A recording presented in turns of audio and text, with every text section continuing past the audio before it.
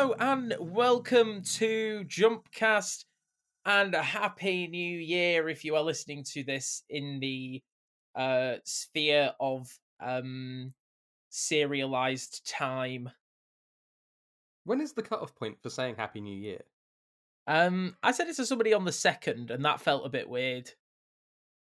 Right, I said So- it to somebody on the 3rd and I felt like, oh, this is jolly and revelrous. That's okay. Yeah, I don't know, maybe because it was just in passing. I thought like maybe it was just a bit strange. Well, the 5th is 12th night, so if we're going to use that as a barometer, maybe. Yeah. That's actually good. Yeah, okay.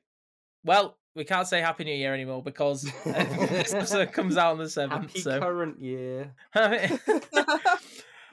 So, I'm Alex, and joining me, as always, are my wonderful co-hosts, Charlotte. Ahoy. Ahoy. And Simon. Hello, I'm still saying Happy New Year. I don't care. Okay, well, Happy New Year, Simon. Did you get up to anything nice over the past week? I did, you know. I'm back in London. Got to go to Bristol for New Year's and rung that in the best way possible. No Zooms, no online chats or anything like that. Proper people in front of me sharing drinks and Whoa. oh, it was great. And sharing a cup of kindness. It was fantastic. Otherwise, been catching up on some TV. I watched so I've been watching Queer Eye because of course. Of course. Absolutely, it's just great, isn't it? It's just great feel good telly. It is TV for the soul. Absolutely. And I've also been watching, I've recently finished Landscapers. It's like a mini series. Oh, is that the thing with Olivia Colman and David Thewlis? That's exactly it. Yeah. I really loved it. I thought it was an interesting take on true crime. It was kind of a little bit of a kind of a critique of the true crime documentary drama thing. And it was well done, actually. I thought it was very impressive. Cool. And Charlotte, how about you?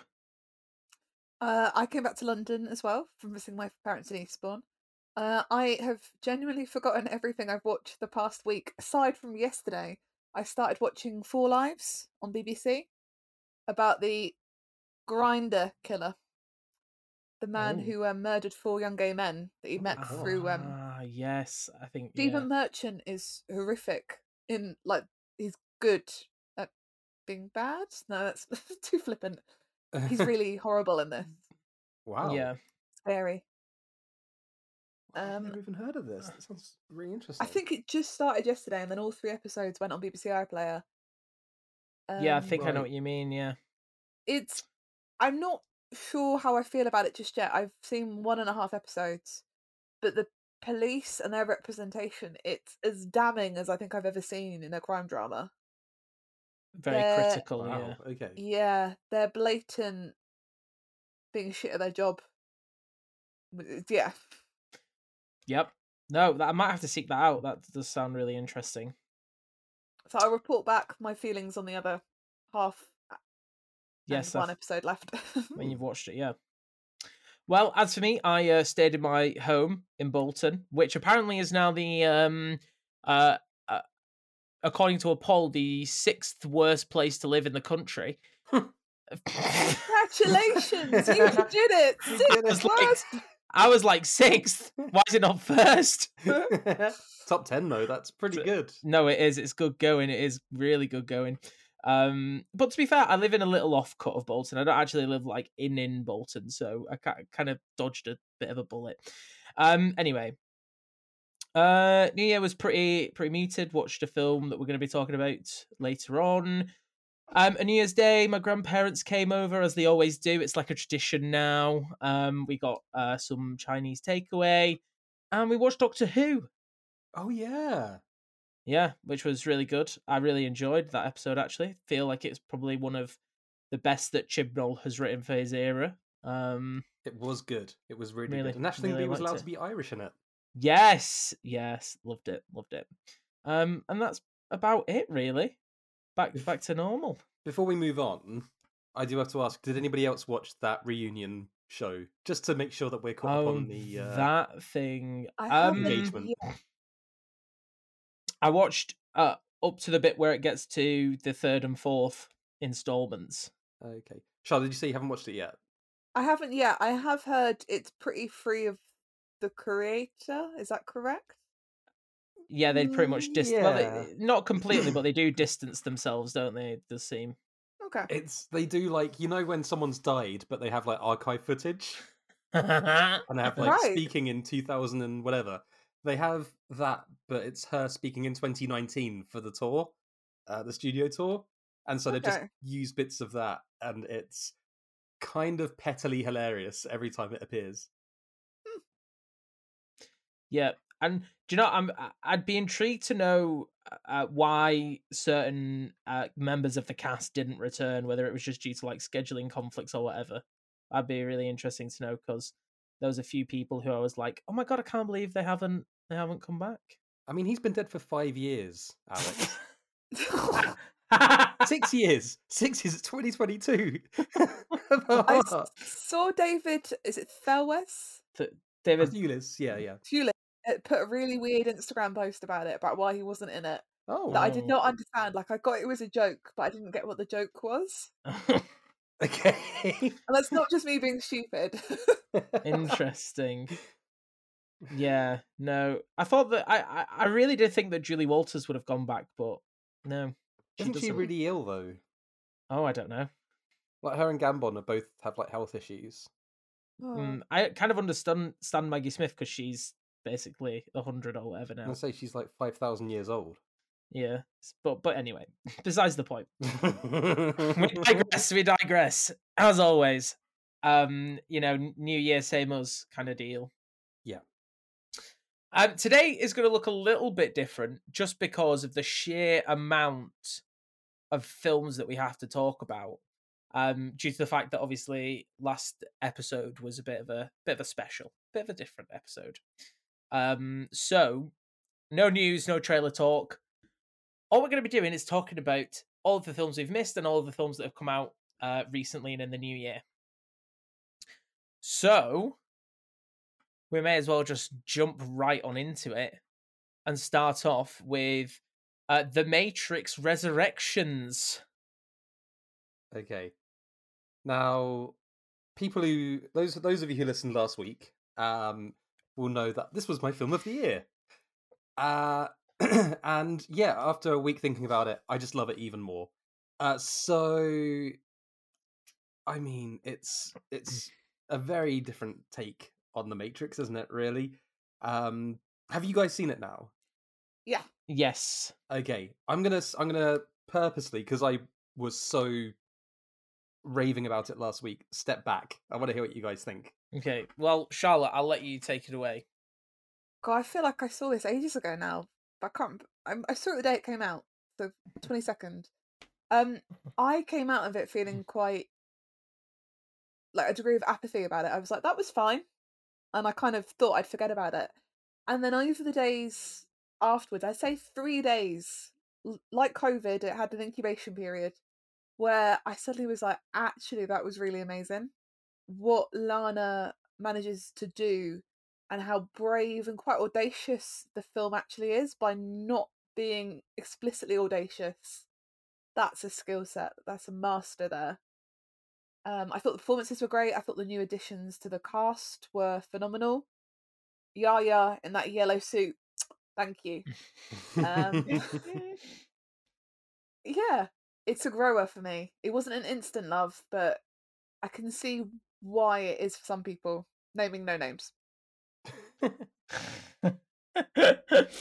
It could be a lot of names, so yeah. Weirdly, some of them beginning with S. So.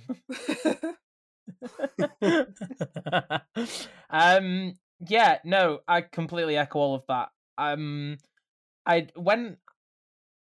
it was kind of like in the first act, I found myself like thinking to myself, I don't know, it was interesting because of all of kind of the self meta commentary that was going on, because it hadn't kind of been explained properly why it was happening. I just found myself eye rolling quite a lot and just kind of going, of course, oh, it's just like the rest of them. just because obviously we're in a market now where the reboot / kind of legacy sequel idea is very saturated, and there's a lot of stuff, and in the most part they're all either terrible or very middling and average. But as the film went on, and as obviously the information started to trickle in properly, what information we get, that is, I found myself loving it more and more and more. The performances are great. I particularly love Jessica Henwick as Bugs. I thought she was brilliant. And I think that there are really nice, without going too deep into spoilers, there are really nice explanations for why certain characters aren't played by their original actors in this new film, with particular reference to Morpheus and Agent Smith. I thought that the way that was done was very well done. I thought the action was pretty good. I feel like what the film does the best is that it just gets that balance right between respecting and holding the original in a place where it deserves to be held, while also offering just the right amount of new stuff to keep it fresh and entertaining. And I thought that was done really well. So yeah, I loved it. I thought that it was really, really good. That's great. I just love hearing you guys talking about it. And yeah, I completely agree, obviously. One more thing that I have been thinking about, and it's actually in relation to something that I guess would have been film news if we were talking about film news, with the fallout of Spielberg's West Side Story not doing so great at the box office. So many people now are piping up saying, whatever happened to making art for art's sake? And I just kept wanting to be like, there's a big film out there right now which is saying exactly that. Why are you all ignoring it or saying it's rubbish? Like, what is wrong with you? Well, yeah, they are literally exactly the same people who are like, yeah, The Matrix is rubbish. Haha, it's not made any money at the box office. Ha ha ha ha ha. It's just like, yeah. I think, weirdly, for all that is, shaking up cinema and everything else at the moment, I think it is letting those risks kind of be taken on films where they don't have to worry about projections or cinema audience retention, that kind of thing, where they can just be like, cool, these people have made a film, let's just put it out there. And obviously the bean counters are going to remain there, and they shall remain nameless. Cough, Sony, cough, Marvel. But I think that it's been a bit of a relief, especially in kind of the latter part of last year, that there was a bit of a willingness to kind of say, yeah, go on then, put your film out. Yeah, I think that it's just kind of disingenuous. It's a disingenuous argument these days because the release of a film is a lot different to what it was pre-pandemic. Yeah. It isn't as black and white as it used to be. It wasn't just release a film in the cinema. I mean, it isn't now just release a film in the cinema and it'll do however it does. Yeah. And also, The Matrix was... just going to say, it's another reminder that the highest grossing film isn't necessarily the best quality film. Oh my god, burn! Oh, there's no way home from that point of view. But yeah, no, I did really love it, and yeah, good. Am I right in thinking she was told they were going to make it with or without her? That's why she stuck with it. I think so, yeah. Potentially. But like you said, Alex, by the time the film finishes and you see all of that, you're like, oh wow, yeah, that was bold. Yeah, there's a lot, and I think me and Simon we were talking about this over message and about how there's so much of her in it. Oh yeah. Her speaking through the characters, especially Neo. But it never feels like what's the word? Preachy, didactic? Kind of like high horsey. Do you know what I mean? Like it Okay, always yeah. feels really genuine and kind of I don't know where I'm going with this point, but that's there you are. Yeah, I know what you mean. I think the feeling that I got sometimes with this was Lana going, okay, yeah, we've tried doing this with symbolism and imagery, and you idiots just co-opted it into something else. So here you go. This is literally what I'm trying to say. Yeah, I think more power to her for that. Because yep, definitely. Yeah, it's I said this kind of in my review where it's great blockbuster fanfare if that's what you want it to be, fair enough. But if you want to think about it deeper, it really is more contemplative and a lot more deep yeah. than that. Yeah. Okie dokie. Well, that is The Matrix Resurrections. Moving on to the Boxing Day release, and that is The King's Man, which is the prequel to the Kingsman series, which we've had obviously Kingsman: The Secret Service and Kingsman: The Golden Circle, starring Ray Fiennes, Gemma Arterton, Jimon Honsu, amongst others, in the main roles. And it essentially is an origin story for the Kingsman organization and how it was incepted, and it's set during World War One as well. So, how do we feel about this film, guys? You know what, Simon, you kick it off because Okay, so right. The way I feel about the Kingsman films is that we have been kind of getting diminishing returns each time. I think that the Secret Service was just such a surprise for how just fun and frenetic it was, and it wanted to kind of have its cake and eat it with regards to kind of making a bit of a postmodern spy movie. But it was a film that kind of ended on a bum note, shall we say. Um, with the Golden Circle, I just kind of felt like so much of it was unnecessary. Well, I just felt like they didn't really know what they were doing for a sequel and just kind of threw everything at it. And it just felt like we were kind of setting this up to be a franchise, but we didn't really know what to do. So here's this thing which just feels entirely superfluous and unnecessary. And again, some stuff which was a bit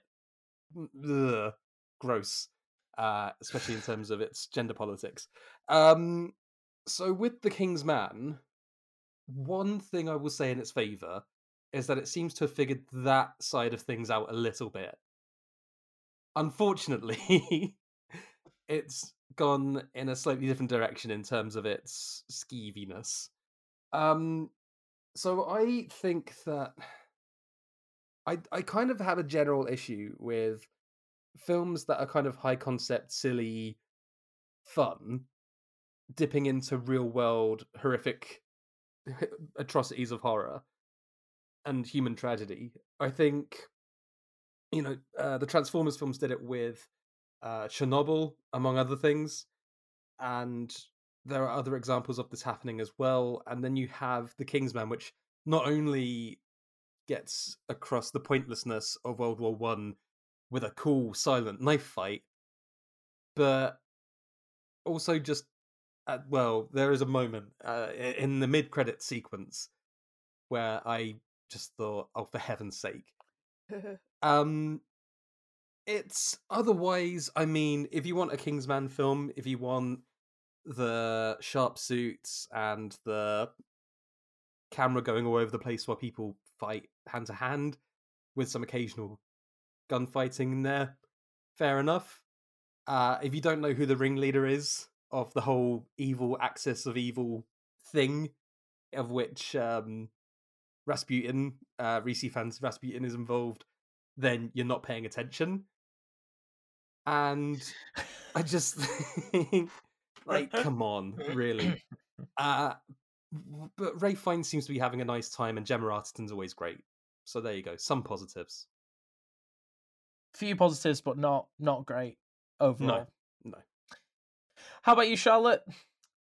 Yeah, I'm conflicted. I think I'm still confused by this film, to be honest. And Simon kind of touched upon why, in terms of the blending the real history with this fictionalized take. But I think for me, the biggest problem is the tone of these films has continued to not make sense and to make less sense each time. Because I've said before, like I know I've said a lot about the idea of you can't just have a film that's entirely dark, you need the light and the shade. But these films are both really bleak and yet silly in a way that doesn't quite make sense and doesn't quite add up.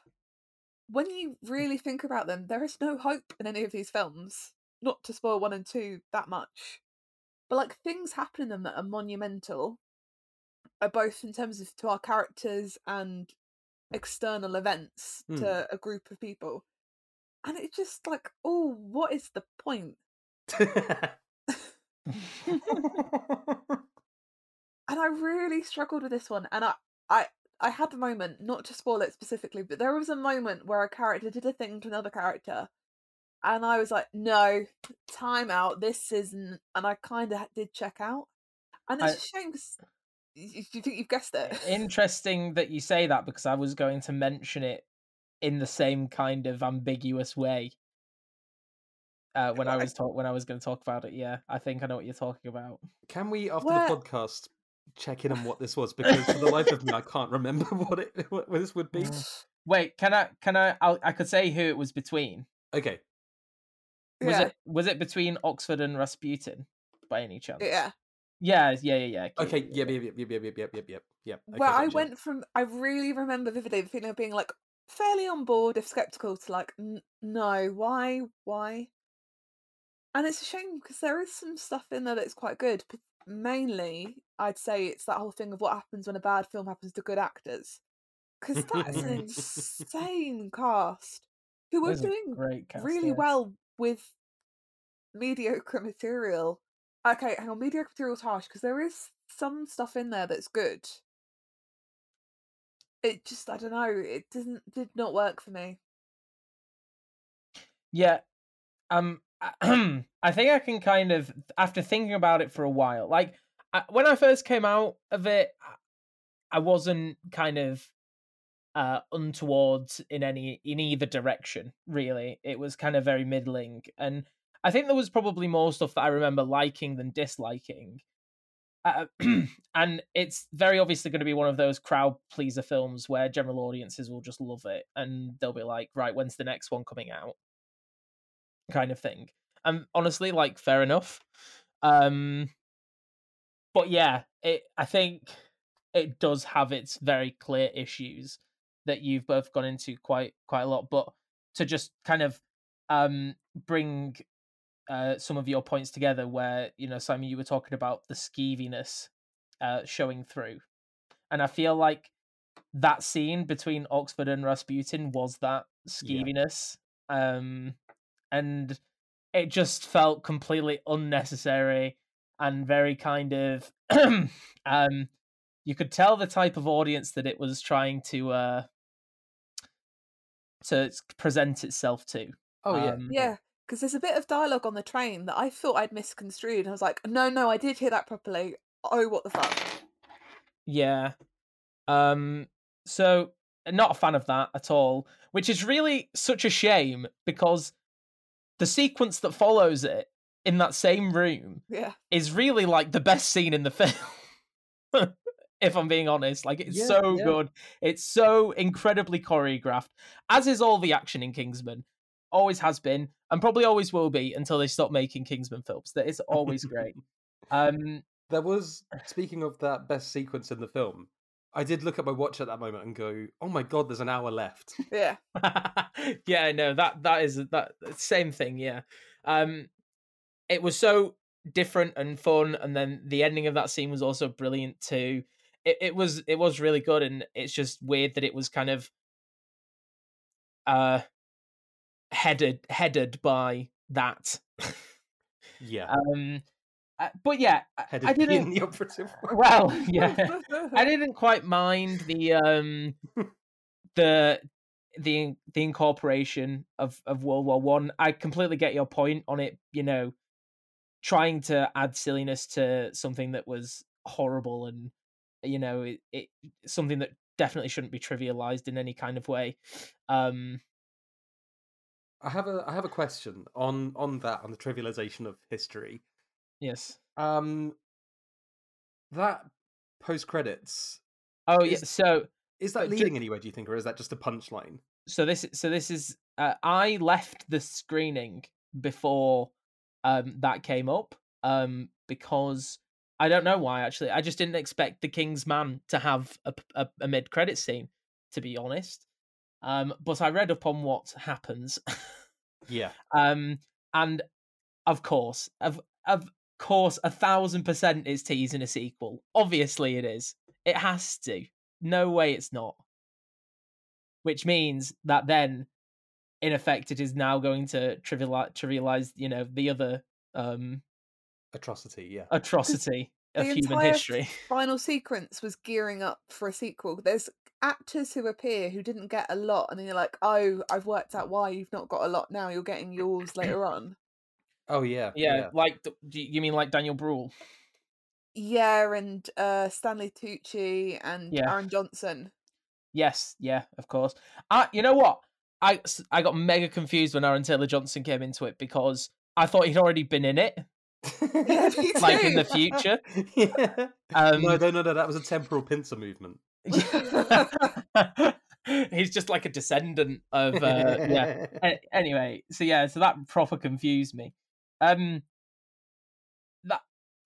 Now I saw someone on Twitter say that apparently the trenches scene of Kingsman is better than the best war sequence they've seen in a film, and I was like, do me a favor. No, I don't think so. But I will admit the thing that happens at the end of it was genuinely shocking, and I didn't see it coming. But yeah, no, I didn't hate it. I didn't love it. It's just fine. And it will probably be forgotten. And honestly, I'm probably just more excited to see Eggsy's story come to an end and then just forget about it for the rest of my life, to be honest. I've thought of one positive thing I want to say about the film. It was really lovely seeing Ralph Fiennes kind of having fun with the role. Yeah. Seeing him, because he does lead that blockbuster. He's so compelling. He's really good. He's such a talented actor. Yeah, he gives it real emotional depth at times in all manner of ways. Although he did make some apart from that scene. For God's sake. Did make some noises in that scene, and I was like, oh, Voldemort's coming back up. Voldemort's coming back up. It was like, whoa! Oh God. But yeah, no, he is properly, truly brilliant, and I absolutely adore him. I think he's such a great actor. But yeah, no. I'm sorry. That's got me. So I don't want to. Also, I have to give it to Rhys Ifans as well, because he looked like he was having a ball as well. Maybe a bit too much in that scene, but yeah. And the other one, the way he ate that baked quail tart. I mean, whoa.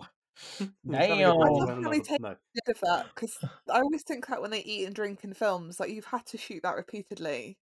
Oh yeah. Do you think I feel sorry for the hair and makeup people who had to take the crumbs out of his beard every time. Do you think the bit that happens after that was because of the continuity editors coming in and going, you're going to have to eat another one? Or... He wasn't actually meant to do that. Improv. Well, there we are. I think that's kind of a nice place to lie on it. Cool. I question though, because I've mentioned it. Are you excited for Kingsman 3? Is that definitely a thing? It is, yeah. I know that he had Matthew Vaughn has confirmed that Kingsman 3 will end Eggsy's story, because obviously, Taron Egerton's too busy for the franchise now, isn't he? He's a singing gorilla now. He's a singing gorilla, yeah. Oh my God, don't. Most anticipated movie of 2022. Oh, we're going to get... okay, well, there's one spoiled. Sorry, I couldn't help myself. It just slipped out. So there's nothing holding him back. God, how many times have you seen that trailer? Oh, so many. Yeah. Anyway, good stuff. Right, moving on. This is a film that I haven't seen yet, unfortunately, so I'm going to let you two take the reins on this one. I is. haven't seen it either. Oh, you haven't? Charlotte, it's all down to you. Oh no, I've got to carry this. It is PTA's latest feature film, Soggy Bottom. Sorry, no, it's actually called Licorice Pizza now. Which is named after a record store, not a delicacy, as someone in my life went, like Peter Kay sketch, like the garlic bread, but licorice pizza. Hey, that's cultural appropriation. So in PTA's films, like with this film, as with most of PTA's other films, there is a kind of mediation on love and how that can look in different ways and the form it can take in relationships, how we interact with the world around us. And I'm gonna say I really, really liked this film, with a couple of caveats. I read an interpretation that has it that it's oh my god, I'm struggling with names today. Philip Seymour Hoffman's son plays the lead role. I've forgotten his first name. Cooper Hoffman. And Alana Haim or Haim? I overthink these things. Haim. And I'm just loving Alex just coming in. And it's their that both of respectively their first big role, and they are charismatic wonders. They are so captivating and compelling in their story. Bradley Cooper is in it for a short spell, but is just so good. Bringing comedy and a little bit of terror. I will say my caveat is related to the discourse that does surround this film, with the age gap, where she's 25, his character is 15. Mm-hmm. Oh wait, I thought that he was. Oh no, I didn't think it was that big. Okay, yeah, no. Yeah, okay. and I don't quite get it. I did then sort of think, well, it was the 70s, it was a different time, because we know of many, many, many stories where an age gap like that would be reflective of things that occurred. But I don't know. Yeah, I'm still not sure how I feel about that, because it does play a part in their dynamics sometimes, not always. Yeah. Well, that's what I wondered, because I didn't want to. It's weird. It was like I'm kind of waiting to see the film before I like. No, I'm not going to take part in the discourse because it's just too exhausting. But but to at least have an opinion on it. And I still haven't worked out what my opinion is. I'm not like it shouldn't have happened. Yeah, because it's relevant to the film. I think the film deals with it well. But I don't know why the film is dealing with it, if that makes sense. Yeah, that does make sense. But all in all, like, it's a captivating, joyful look at how life could be utterly mortifying. Nice. Sounds interesting. So I'm gonna try and see it at the weekend. We'll see what happens, and I can bring my thoughts on it. Likewise, I'll do my best, because I'm super intrigued by all of it, really. Yeah, exactly the same. Right, moving on to number 4, and this was another kind of Boxing Day-ish release, kind of between the I nearly just called it the thing that me and my friends call it then, but I'm not going to do that. The gap between Christmas and New Year. Sorry, I think I just guessed what you were going to call it. And that is Titane. Now, Simon, you have already spoke about this film on the podcast, I believe. I have. A couple of times, in fact. A couple of times, yes. Of course, you talked about it last week because it was on your top 10, yeah. Your top 10. So I guess it's down to me and Charlotte to first take it away. On our thoughts on it. I haven't seen it. So it's... Oh wait, you haven't seen it? Oh, so it's just me. I'm getting so confused. There's just so many films. I'm just like cannot even comprehend. Right? Okay, so it's just me. Well, if you don't already know, I mean, you just don't even want to say anything about the plot, really. I think we can say what the plot contains, and that might just be enough to suffice for people who might just be interested. Go on, Simon. You do that then. Oh boy. Well, no. I've talked about it at length. You should do Yeah, that. no, but you just like just a little brief Oh overview. no, but You used the word insertion when you described it to me. That was enough. Insertion. Yeah, I yeah. suppose that's about right. Anyway, so there's a girl It's a and beautiful love story between a woman she, and her car. so yeah, she's in a car crash when she's quite young, and so much so it's so bad that she has to get a metal plate installed into her. I say installed like it's a fucking computer program. Yeah. Anyway, so she gets a metal plate in her head. And she kind of through that gets like an attunement to metal and to cars in particular. And that is probably about as far as we'll go on that, I think. Yeah. So on top of that, there is mass murder, Yes. a missing boy, And yeah, dancing firefighters. God, what else? steroids. Steroids, pregnancy, the Gender critiquing. gender critiquing, the main character from Raw, and Oh, is it the same person? I Is don't it think the it's the same same. actress? I don't think it's. Well, I think she has the same name. She has the same actress. Yeah. Oh, it's the same actress. Yeah, that's what I was saying. Yeah. Right, okay. And Interesting to know. piercings. Let's just say. Oh, yeah, okay. Yeah, Yeah. I completely forgot about that. That's Okay. that sequence. Yeah.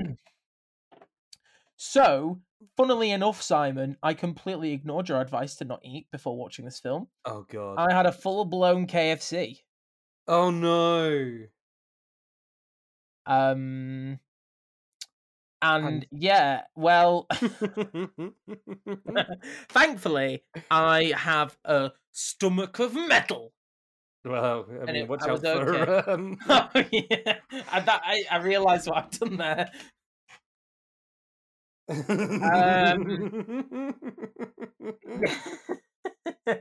Jesus, dear. this film is basically just a meme at this point. Okay. I really, really, really enjoy's the wrong word. Enjoy is the wrong word completely.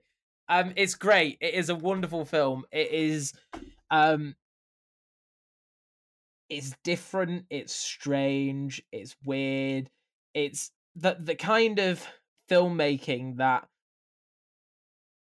I think when the blockbuster discourse comes up, this is the type of filmmaking that people are talking about wanting. Yeah. And it's actually in a different vein because it seems that actually a lot of people are talking about this. Maybe not like a big general audience, but still quite a few people, which is quite good. One thing I will say, which is disappointing, is that, well, I guess not disappointing, not necessarily surprising either, but just a shame, is that it seems to have very little in terms of recognition by the bigger film bodies outside of France and Europe. It would seem so. Maybe it's the old Marty McFly thing. Maybe it's a bit too much for you, but your kids are gonna love it, kind of thing. Yeah, I think it does maybe. There's an air of Hollywood isn't ready for that. Yeah, quite yet. Quite yet. I'd love to see the English language version. Oh, I am saying this incredibly tongue in cheek, just for anyone who's listening and worried. But yeah, no. I there's just not really much further to say than it is really brilliant. It is bold filmmaking, and Julia Ducournau is clearly just an auteur of her time, and it is a really, really phenomenal piece of filmmaking that left me and my friend as the last shot, because the last shot is quite it's there for quite a while, and me and my friend were just like, we just kind of stayed in silence for. Yeah. Speaking of films with a punchline, to go back to The Kingsman, this is a film with a great punchline, and it is there, and it is that final shot. Yeah, it is quite something, and the weirdest origin story to the Cars universe I've ever seen. But yeah, my last word on this, because I know that you'll want to crack on, is that, just to reiterate what I said in my top 10, it just proves, if proof were needed, that Julia Ducournau is the next big thing in horror. She is just the best and most exciting voice out there right now. And although I've heard a lot about Raw, I still think, everything that I've heard about it has made me go, nope, that's not a film for me. I still think I want to go and seek it out and actually watch it. You should absolutely go and watch Raw. That's so hard to say quickly. Yeah, you definitely go and watch Raw. Watch Raw. I will. Sorry, Watch yeah. Watch Raw. Marriage. Bring that together.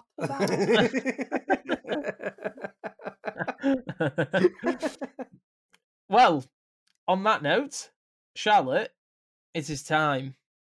It is time for me to try and say the word that I've really overthought the past 2 minutes. Yeah. Can you do it in the style of Peter Cook in The Princess Bride?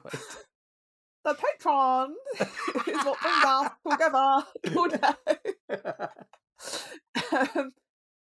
So thanks to our kind souls of subscribers, our top tier subscribers, we are able to commission pieces for Jump Cut Online and the Jump Cut magazine.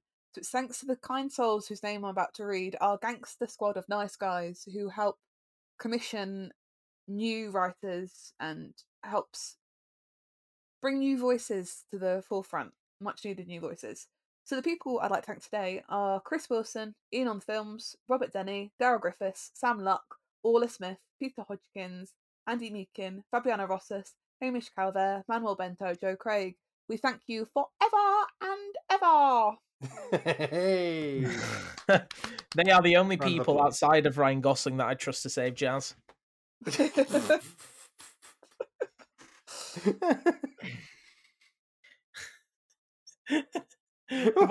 Just okay.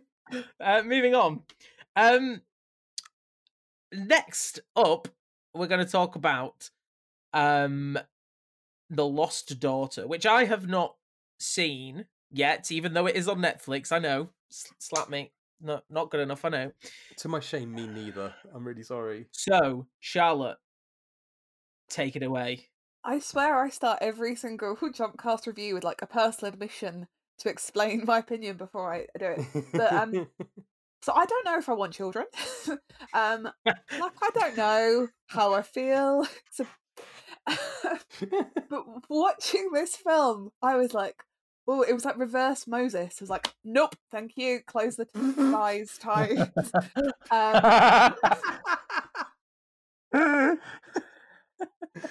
Because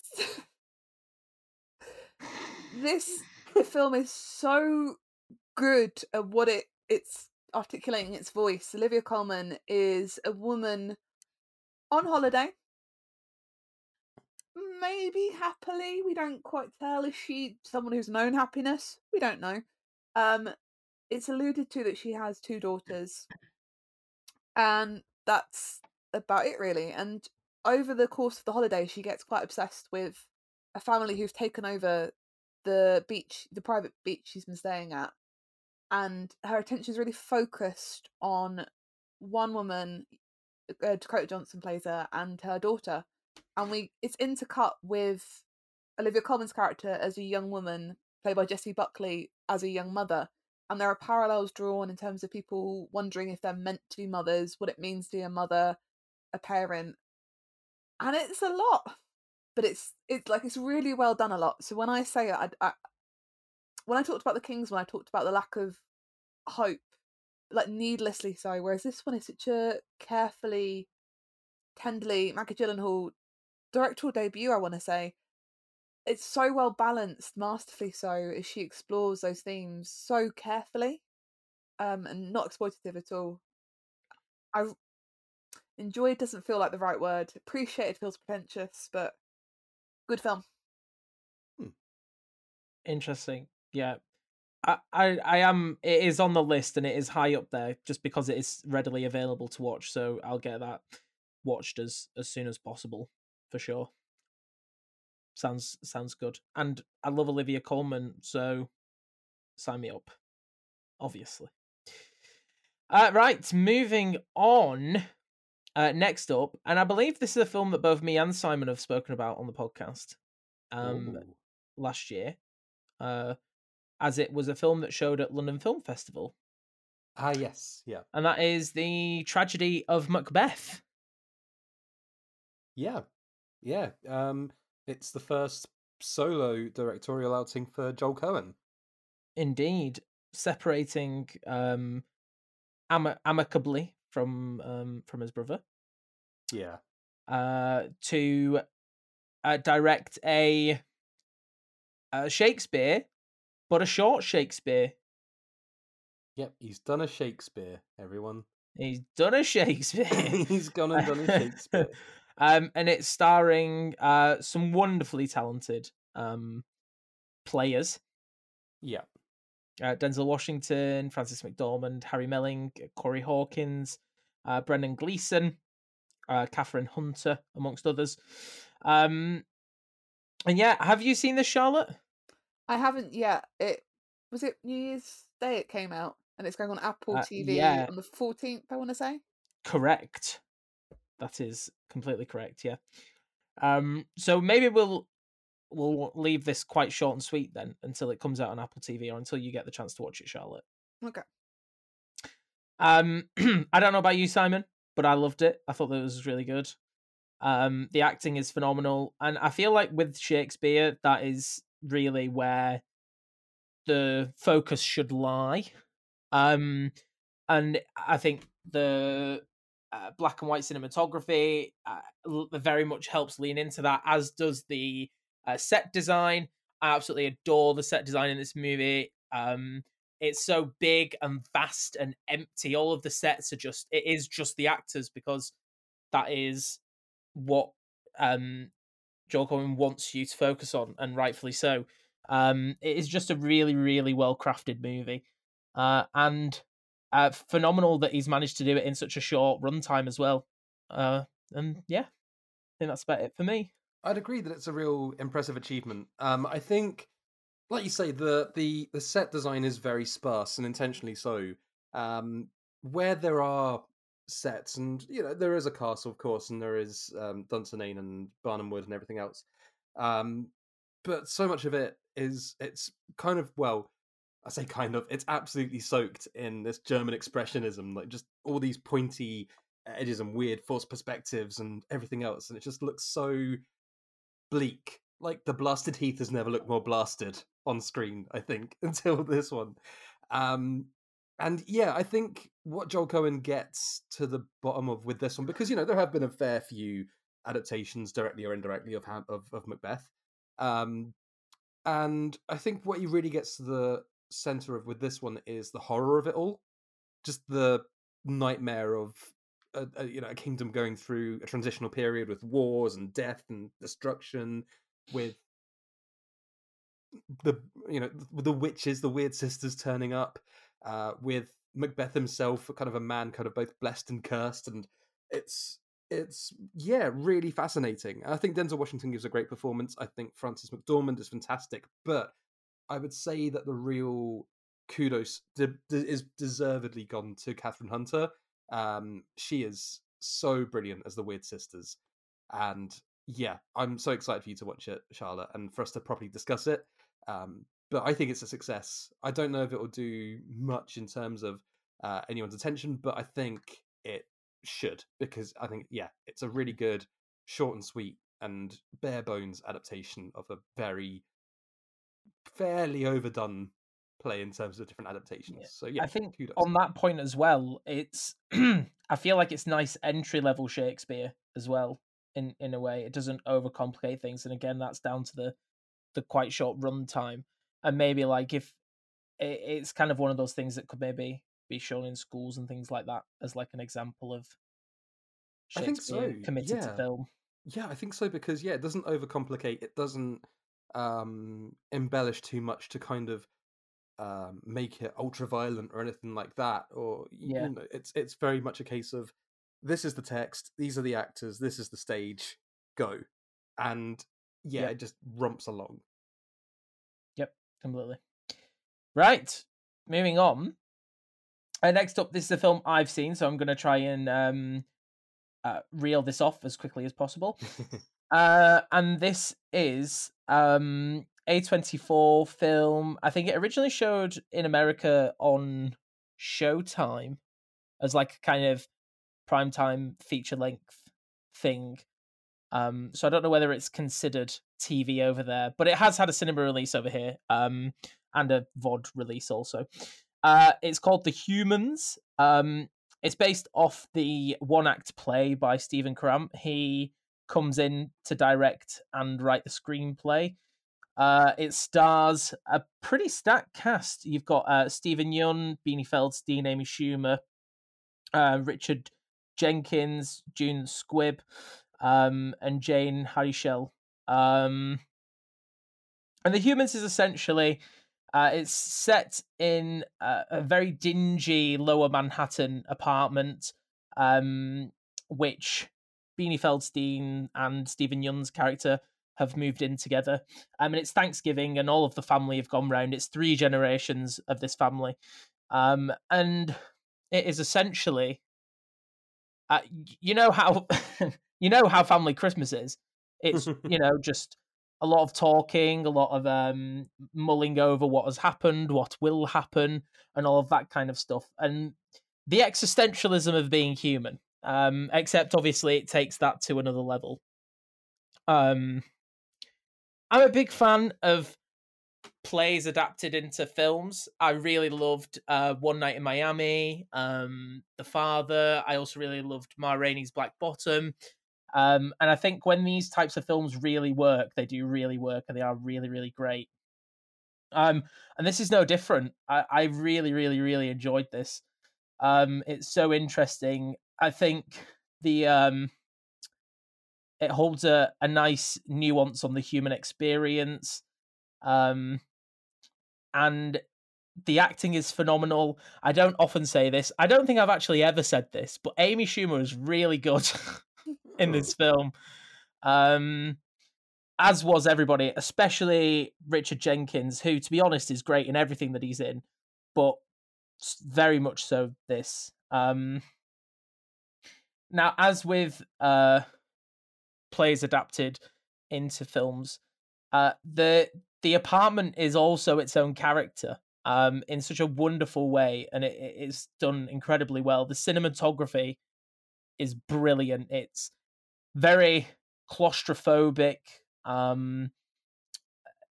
Like it is the apartment is 2 floors. It's quite big, but it makes it feel so like infinitely small. And I just think it's really, really cleverly done. And yeah, I really, really liked it. If you're not kind of into those kind of play to film adaptations, then it might not really be your thing. But if you just if you just want a group of people mulling around an apartment for a couple of hours, chatting about, it's great stuff. And there you are. So that is The Humans. Moving on to the most watched film on Netflix ever. Red Notice. Well, I mean, this film could be called Red Notice, let's be honest. Oh, God, we're not wading into the discourse, are we? No, of course not. Swim. I was almost drowned in it the other week. Anyway, oh, boy. So yeah, this is Don't Look Up, Adam McKay's latest really subtle satire. Really, really subtle. It's so subtle. What did we think? Charlotte, do you want to go first on this one? Oh, okay. Right. I'm glad there are people who enjoyed this film. Like, I'm glad this film means something to people, and especially on a topic so important. It is as subtle as being bludgeoned over the head. And it has a knowingness that I felt I kind of drowned in. It was quite suffocating, that kind of knowing superiority that I found quite frustrating. I then went back and rewatched The Big Short a couple of days later. I think I watched it like New Year's Eve when I couldn't sleep, weirdly. And it's fascinating. I can't work out why The Big Short does it so well when Vice was so bad and Don't Look Up just isn't as good as The Big Short. I can't pinpoint exactly if it's the lack of surprise that The Big Short came out. Is it the rooted in something that was so familiar to us but hadn't really been explored before? Is it the balance of humour? I don't know, but this film, the Don't Look Up, just didn't really work for me, to be honest. Do you think it might be the subject? Maybe. I definitely get Be- overwhelmed at like climate change and that kind of thing. Like I wouldn't choose to watch a film about that. Because it's interesting, isn't it? Like with The Big Short, like you know that Wall Street's pretty skeezy, but there's like an air of it. It is serious, but it's not. It's not as serious as a vice president who was, you know, not as serious as him, as Dick Cheney, and what he did, and not as serious as, you know, the world dying. Yeah, maybe I felt kind of overwhelmed by the concept and what the film was trying to say about that. I did quite like the sequence where Cate Blanchett is a news reporter, and that felt really scathing and quite an accurate reflection of certain news programs. Yeah. Well, I'm sure whatever you've said about this film, Charlotte, you will shortly be cancelled on Twitter. Oh no. Simon, how about you? Right. That's good enough, right? Okay, so 5 stars for. Yeah, just a long, fed up sigh. I think, right, so I watched this film on Christmas Eve, in fact. Like late on Christmas Eve, because what I just... great way to ring in Christmas Day. Oh my god, like literally, we're talking early morning, Christmas Day kind of thing. And Jesus H. Christ. So, first of all, it's not funny. I watched this it's 2.5 hours long, and it's a comedy, self-purported comedy from Adam McKay, who made Step Brothers and made Anchorman. It's not funny. Secondly, whatever point it's trying to make is being made to people who clearly already agree with Adam McKay, because nobody else in their right mind would watch a 2.5 hour film about people looking at an asteroid and going, "Oh, I don't think there is an asteroid. Let's not look at it to prove our point. Ha ha ha! Aren't we clever?" The people who already think that's funny are the people already watching it, and they don't need 2.5 hours of being talked down to by someone who has much more wealth and resource to actually make a difference than the people who are watching this on a platform which is, to be honest, not exactly the good guy here. I think any film that starts with a white woman rapping to be edgy and cool is not a great way to get an audience on board, but you know, stranger things have happened. I think that it's just utterly baffling, genuinely, that it's gotten the rabid fan base that it has. I mean, to be honest, in this day and age, nothing surprising, is it? But it's just whatever point Adam McKay is trying to make. Like in The Big Short, the way like I thought that kind of snarky, condescending tone kind of worked because it's almost like the characters themselves are talking down to the audience, because they're these very important like Wall Street traders. Oh, look at us, we're so clever. Oh, you don't know what negative equity is? Oh, you poor thing, let me explain it to you. Oh, you don't understand it? Oh, here's a celebrity in a bath. Oh, do you think about it now? Yeah, feel better. And I thought that worked. Like, that's fine, because that's the whole point, is that these people thought they were better than you and they ended up on their backside broke. Like, cool. Or richer than ever. So, yeah, that's the way of things.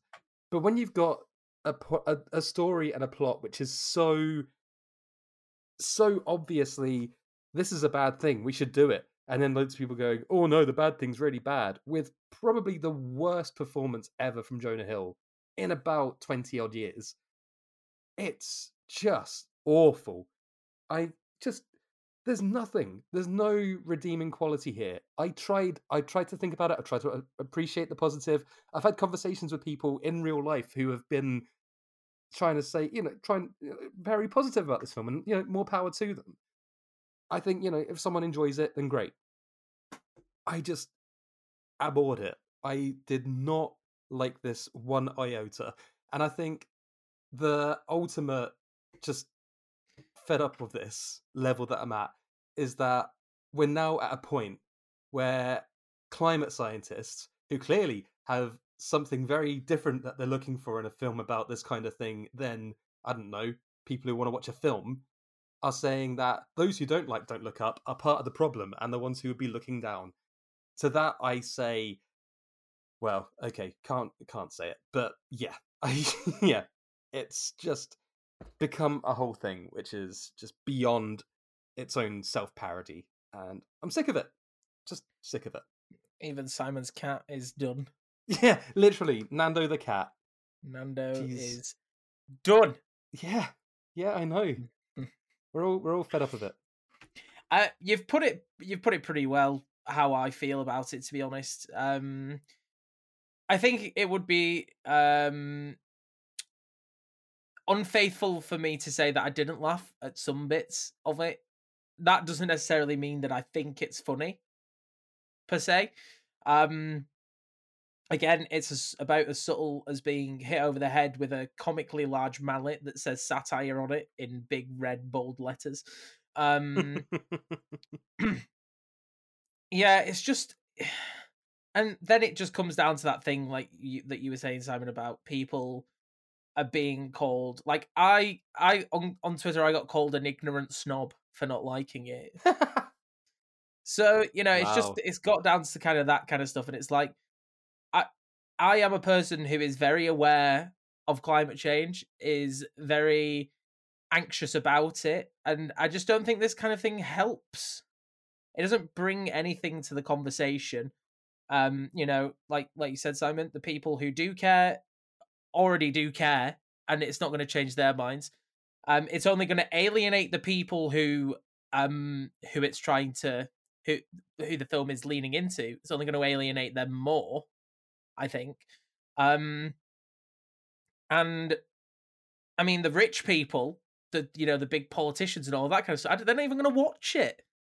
Exactly. So it's all just naff. It's all just a bit naff. It's a bit stupid. It's a bit rubbish. Just nah.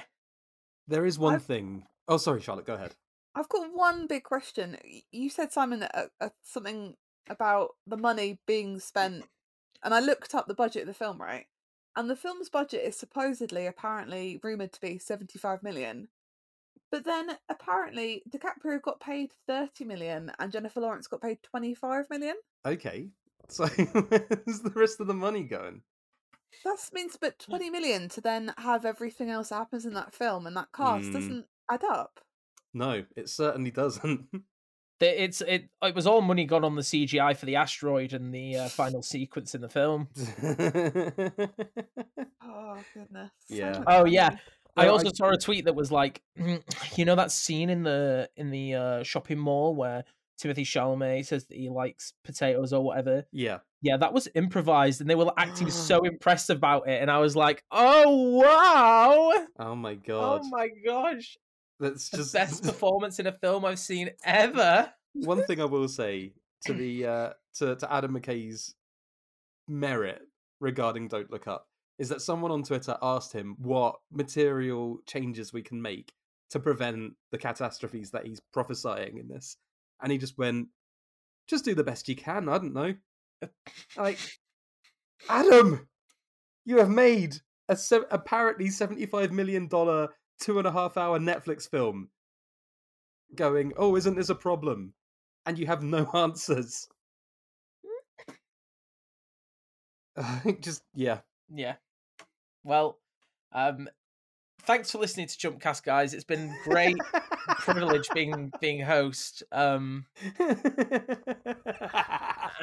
I hope to see you sometime in the future somewhere. Anyway, no. I worried about wading into the discourse, and I feel like you really have. You've not just wade; you have fully submerged. There's a Uh, triple somersault, lateral spin dive into the Discord. Oh my goodness, I've just found the best review of this film on Google Reviews. I'm going to send you in the group chat. I'm Oh, not going to say any please. more about it.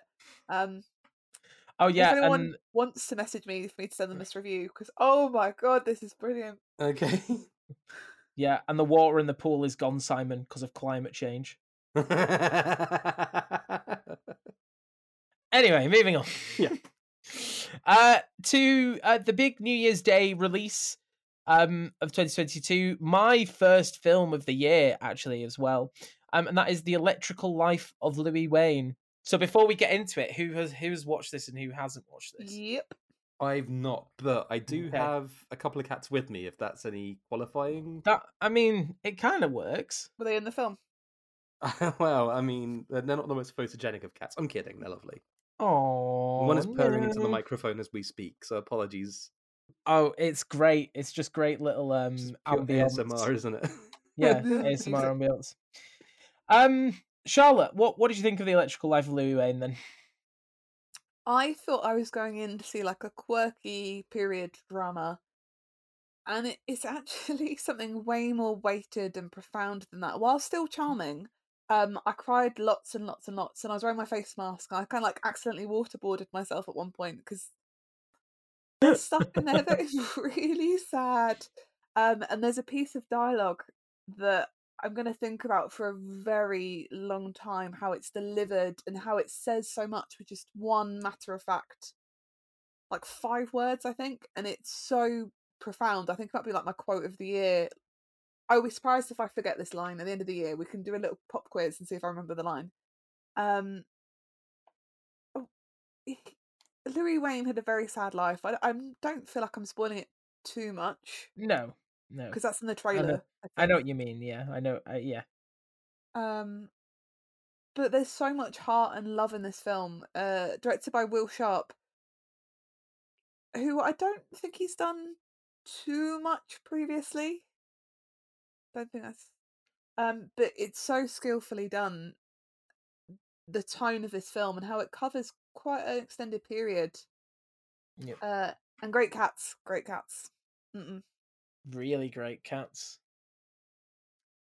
Yep. Again, quite similarly to you, Charlotte, I went in expecting a very fun, bubbly, overly eccentric, quirky piece of cinema, and came out more depressed than I have ever been. But kind of in a really good way. I don't know; it's hard to explain. But yeah, no, I absolutely love this this film. Benedict Cumberbatch is pure best. I think he did a really, really great job as Louis Wayne. I love the aspect ratio. I love that it's all just kind of squashed in. And it just makes it, yeah, it's just really, really cool in that sense. I thought Claire Foy was great. I thought all of his sisters were wonderful as well. Toby Jones was great too. Even though the events of the movie are so desperately sad for the most part, the film still ends up being quite life-affirming in a very, very lovely way and a very interesting way. And I also now I found myself going onto Etsy like, oh, could I get some Louis Wayne prints? Because they're just so cool. They're just lovely, lovely things, and really great paintings and illustrations and drawings. And I also thought the film was genuinely funny as well. Like, it really was funny. There was one moment, and I won't spoil it completely, but a scene in a swimming baths, where I just absolutely, I mean, there was about 5 people in my screening or 6 people, and I just burst out laughing, and I was like, "Oh God, I better rein it in," because, but it was just so funny, and obviously can't explain it, but if you see the film, you'll know what I'm talking about.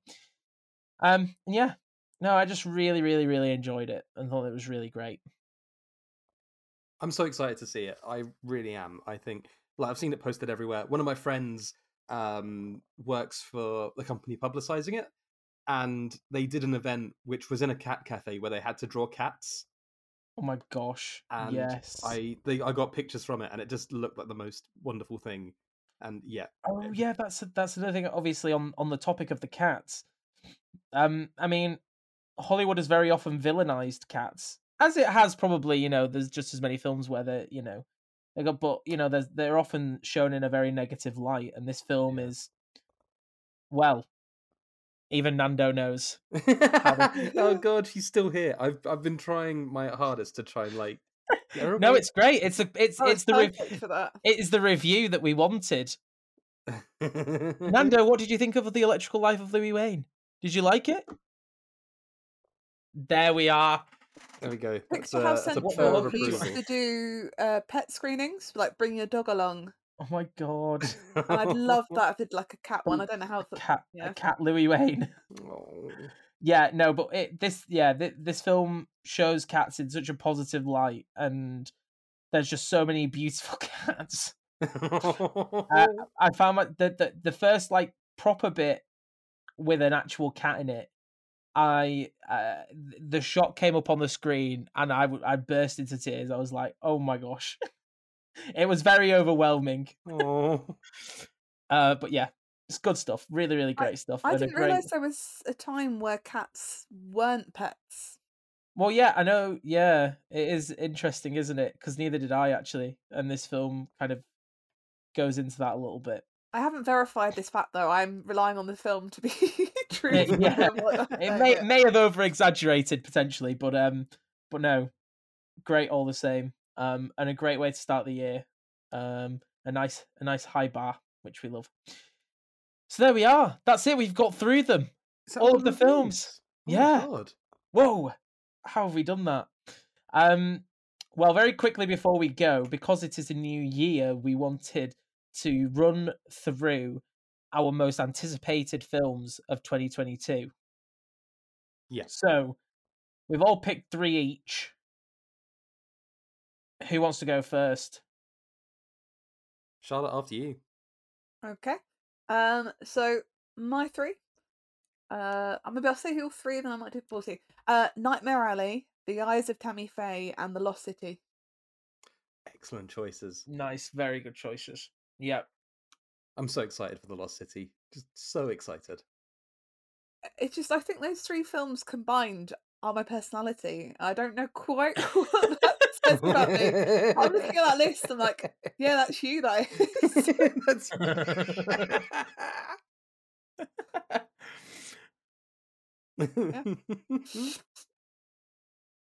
Oh, that's brilliant. Right, Simon, how about you? Okay, so I narrowed it down to 3, which was rough. Because there are so many good films due to come. Oh my god. But I've gone for The Unbearable Weight of Massive Talent, because of course. Mm-hmm. Jackass Forever, because of course. And The Northman, because of course. Very good. Very good. Completely Very predictable choices, I'm sorry. I'm very intrigued about Jackass Forever over anything, I think. I just want it to be great. I just want to get in there and watch the gang just hurting themselves again.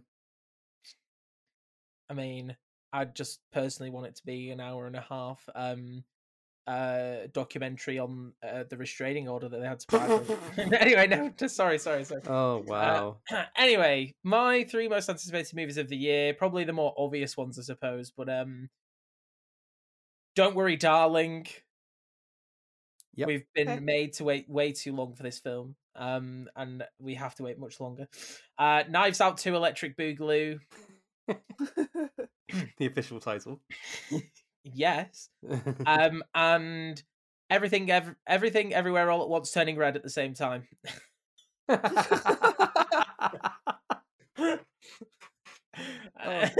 No, I'll go for Everything Everywhere All at Once because I really, really did enjoy Swiss Army Man, and I'm very excited to see what they're concocting up next. Hell yeah!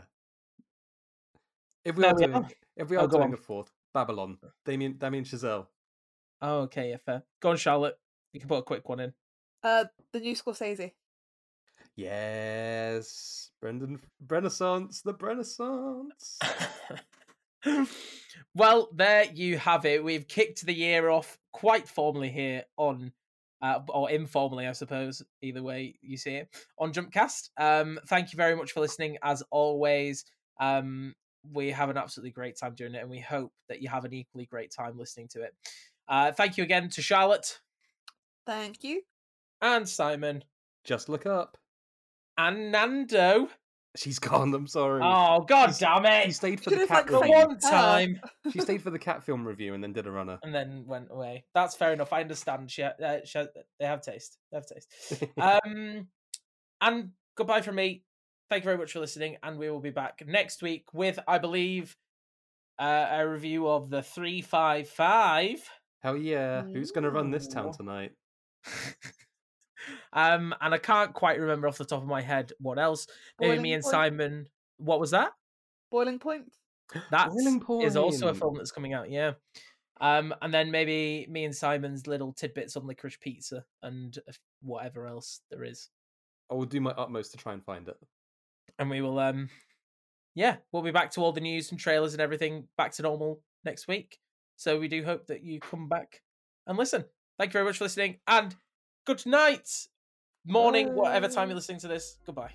Bye.